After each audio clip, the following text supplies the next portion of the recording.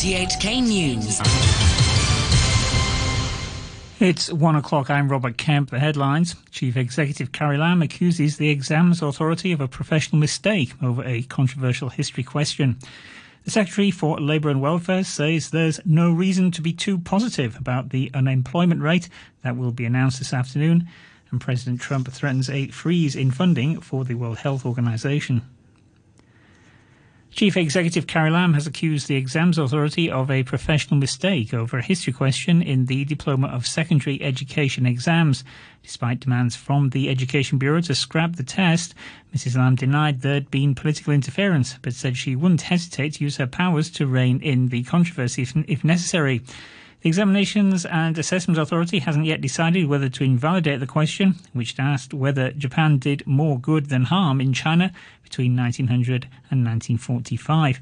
Speaking before the weekly Executive Council meeting, Mrs Lam said the collapse of education is the collapse of a nation, a quote widely attributed to former South African President Nelson Mandela.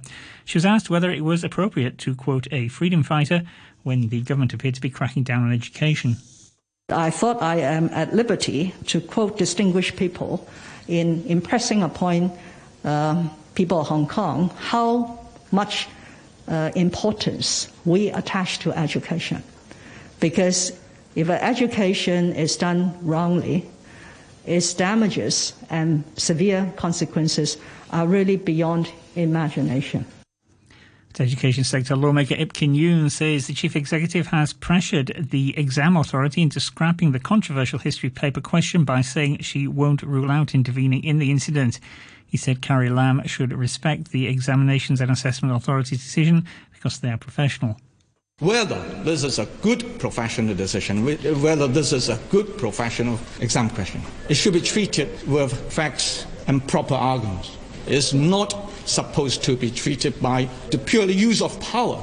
So I don't think that Carrie Lam is making a fair comment. If she is going to solve the problem, I think she should follow the proper procedure to allow the Education Bureau to talk to communicate with the Examination and Assessment Authority. Secretary-General of the Examinations and Assessment Authority, So Kwok Sang, said the Chief Executive has the power to issue general directions to the body and it has to follow any instruction. He said the authority's members were still discussing what to do with the question to ensure students receive a fair and objective assessment.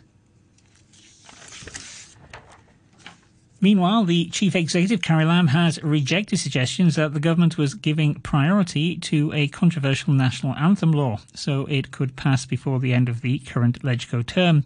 She said the bill had been unable to resume its second reading because LegCo's House Committee was unable to elect a chairman following months of filibustering by the pan-democratic camp. Yesterday, the pro-establishment camp elected a chair for the House Committee following chaotic scenes in LegCo in the face of fierce opposition from the pan-democrats. Mrs Lam said the bill could now have its second reading and that it was normal for it to have priority. This is the first priority bill in terms of the chronology of events, so there isn't even a subjective assessment. It is just in accordance with the chronology of events because it has completed its scrutiny a year ago. Whereas other bills ready for resumption of second reading were only completed much later. So I don't understand why, for doing such a proper thing, that the administration needs to apologize. And Mrs Lam has dismissed a criticism of a report written by the Independent Police Complaints Council on the police's handling of anti-government protests, saying the public should view it fairly. British academic Clifford Stott, who was hired by the police's watchdog as an advisor, had cited a quote by George Orwell and criticised the report as delivering the new truth. But Mrs Lam said Mr Stott had only been in Hong Kong for around 10 days and that he might not have a full grasp of the truth. Meanwhile, the chairman of the IPCC's Publicity and Survey Committee has been repeatedly grilled on a radio programme about the report's objectivity. Afterwards, he spoke to reporters. The IPCC ordinance has been in place for over 10 years now, and whether it's time to review it, to look at it with a fresh mind in light of the changing sort of social circumstances, I'm having an open mind. The Secretary for Labour and Welfare, Lo Chi Kwong, has said there's no reason to be too positive about the unemployment rate that will be announced this afternoon. He said in the worst-case scenario, it could be as high as 5%. In addition to a government subsidy to encourage employers to retain staff, Mr. Law was asked whether there would be measures to help those who've already lost their jobs. For the government, definitely we have to look at the macro situation and see how the economy has developed in the coming days. And if there is any need for additional measures that the government should take, then definitely the government will seriously consider it. Founding chairman of the Liberal Party, Alan Lee, has died at the age of 80. An obituary issued by his wife and family said the veteran politician had passed away peacefully last Friday, and that his last wish was for a private funeral.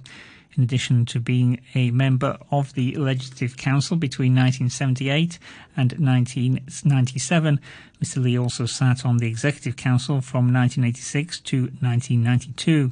Following his retirement from politics, he became an active commentator and hosted various talk shows, including RTHK's Legical Review, until 2 years ago.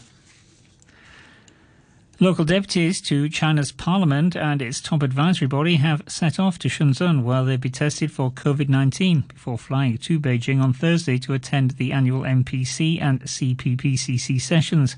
One of them, Ma Feng-Kwok, told reporters that delegates' whereabouts will be strictly monitored in the capital and they won't be allowed to meet people freely.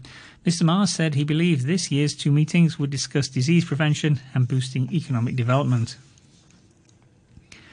President Trump has renewed his attack on the World Health Organization over its response to the initial coronavirus outbreak in China. He said it had given terrible advice. I think they've done a very sad job in the last period of time. And again, the United States pays them $450 million a year. China pays them $38 million a year.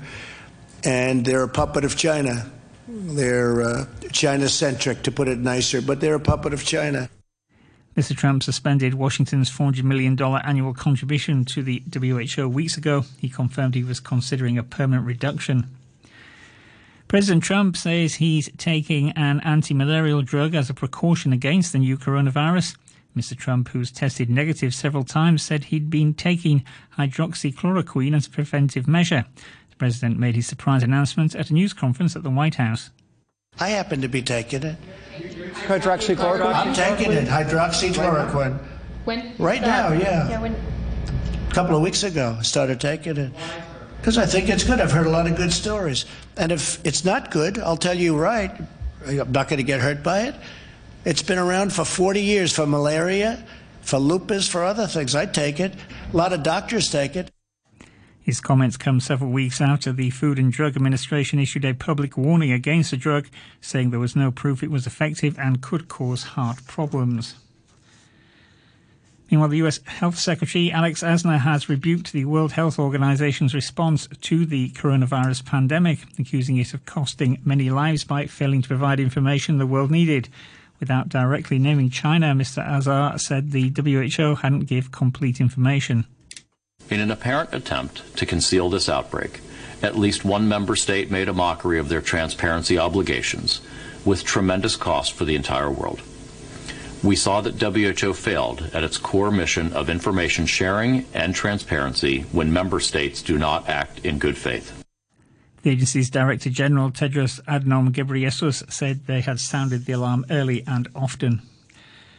US biotech firm, among those leading global efforts to find a COVID-19 vaccine, has reported positive results in its first clinical trial involving a small number of volunteers. Moderna said its vaccine produced antibodies that could neutralise the virus. Here's the BBC's Naomi Grinley. Moderna was the first company to test an experimental vaccine in people. After administering low, middle and high doses, the researchers found that even people taking the lowest dose had antibodies at the same level of patients who'd recovered from COVID-19. For those on the middle dose, antibodies significantly exceeded those in recovered patients. These are still early results from just a small group of people, but larger trials will begin in July. The ride-hailing company Uber has announced it's laying off another 3,000 people. 45 offices will also be closed. Here's the BBC's Zoe Thomas. Earlier this month, the company said it would be letting go of 3,700 workers as it tries to save $1 billion. The combined layoffs mean Uber is losing nearly a quarter of its global staff. This round of layoffs focuses on long-term bets for Uber, including the development of self-driving cars and a freight service. Not included in those cuts, drivers. Uber considers them private contractors, not employees. But many of them have lost nearly all of their income during the coronavirus pandemic, as lockdown measures have prevented people from traveling. France and Germany have proposed a European recovery fund that would distribute more than $500 billion in grants, not loans, to the countries and sectors worst affected by coronavirus. It represents a significant shift in Germany's position. Chancellor Angela Merkel said the European Commission would raise money on the markets to be repaid gradually from the EU's budget. She said Europe would emerge stronger. We know that the impact of the virus on our countries is different, and that means there's a danger that the economic effects of the virus threaten the cohesion of the European Union. So the Recovery Fund has to help ensure that all states in Europe can react appropriately. Short time ago, the Hang Seng Index was at 24,414. That's 487 points up on the previous close. Turnover stands at $72 billion. Currencies, the US dollar is trading at 107.39 yen. The euro stands at $1.09, and the pound is worth 9 Hong Kong dollars and 45 cents. Sport now, and here's Adam Chung. We start with cricket. The use of saliva to polish a ball is set to be banned. It's part of the changes to regulations recommended by the International Cricket Council during the COVID-19 pandemic. The BBC's Shojo Saka reports. Players are likely to be banned from using saliva to shine the ball by the International Cricket Council when the sport resumes, but the application of sweat will still be allowed. The governing body's cricket committee heard medical advice that suggests it is highly unlikely coronavirus can be transmitted through sweat, but there is an elevated risk through saliva. The recommendations, which also suggest the use of home umpires, will be presented for approval in early June. Football clubs in the English Premier League have agreed to stage 1 of the return to training protocols, meaning from today, players can train together in small groups. The BBC's Ian Dennis has more. This first stage enables squads to train while maintaining social distancing. Contact training isn't yet permitted, but this stage has been agreed with players, managers, Premier League club doctors, independent experts and the government. Newcastle United, for instance, have revealed players and staff will arrive at pre-arranged times staggered in groups of no more than 10, and training will be in working groups of no more than 5. Players will arrive in their training kit, they will park at least 3 metres apart and then head straight out onto the field. The Premier League has always maintained health and well-being is their priority, and this is the first steps for a possible return on the 18th of June. The former England goalkeeper Rob Green believes some players will still have concerns about returning to action despite assurances over safety. With the pay, with the numbers that are involved for the clubs and stuff like that, there's going to be a lot of pressure. It comes back to the same old thing that the players, they get paid so much. It's not really an argument. It's down to the individual, and it's whether they get paid whatever figure it is. If they're not comfortable going out on the pitch and doing it, then because they're fearful for their safety, they're fearful for their family's safety, it's difficult to argue against that. In Germany, Bayer Leverkusen cruised to a 4-1 win over Werder Bremen. The Bundesliga has now completed its first full round of fixtures after competition resumed. Players did their part to follow the safety guidelines, although some of Leverkusen's players had clustered together after their team scored the first goal in Werder's empty stadium. The league had recommended celebrations of minimal physical contact. Kai Havertz scored twice for Leverkusen, who are now unbeaten in 6 league games and are closing in on the Champions League places. Werder remains stuck in the relegation zone. And that's your look at sports. And to end the news, the top stories once again. Chief Executive Carrie Lam accuses the Exams Authority of a professional mistake over a controversial history question. The Secretary for Labour and Welfare says there's no reason to be too positive about the unemployment rate that will be announced this afternoon. And President Trump threatens a freeze in funding for the World Health Organization. And that's the news from RTHK.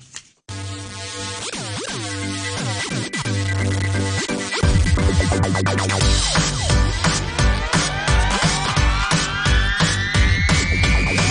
is shining in the sky. There ain't a cloud in sight. It stopped raining. Everybody's in a play, and don't you know it's a beautiful new day. Hey, running down the avenue, see how the sun shines brightly in the city, on the streets where once was pretty Mr. Blue. Sky is living here today.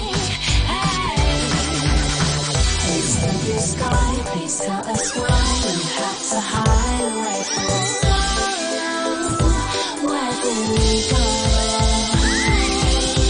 Mr. Blue Sky, please tell us why you had to hide away from the sun. Where did we go?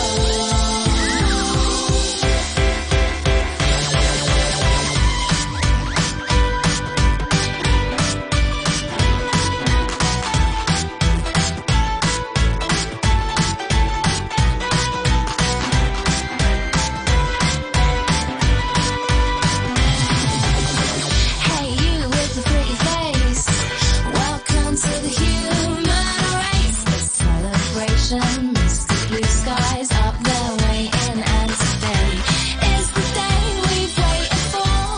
Oh, Mr. Blue Sky, please tell us why you had to hide away from the sun.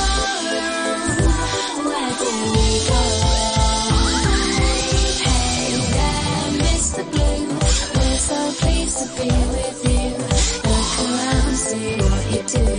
Everybody smiles at you. Hey there, Mr. Blue, we're so pleased to be with you.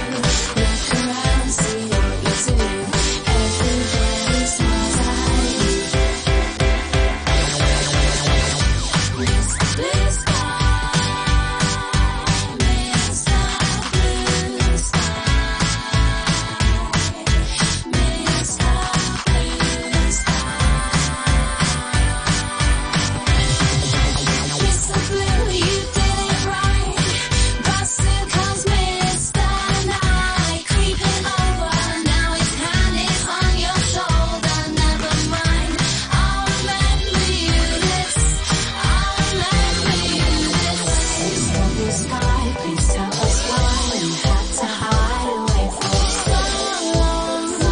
Where did we go? Mr. Blue Sky, please tell us why you had to hide away from the sun. Where did we go? Hey there, Mr. Blue, we're so pleased to be with you. Look around, see what you do. Everybody smiles at you.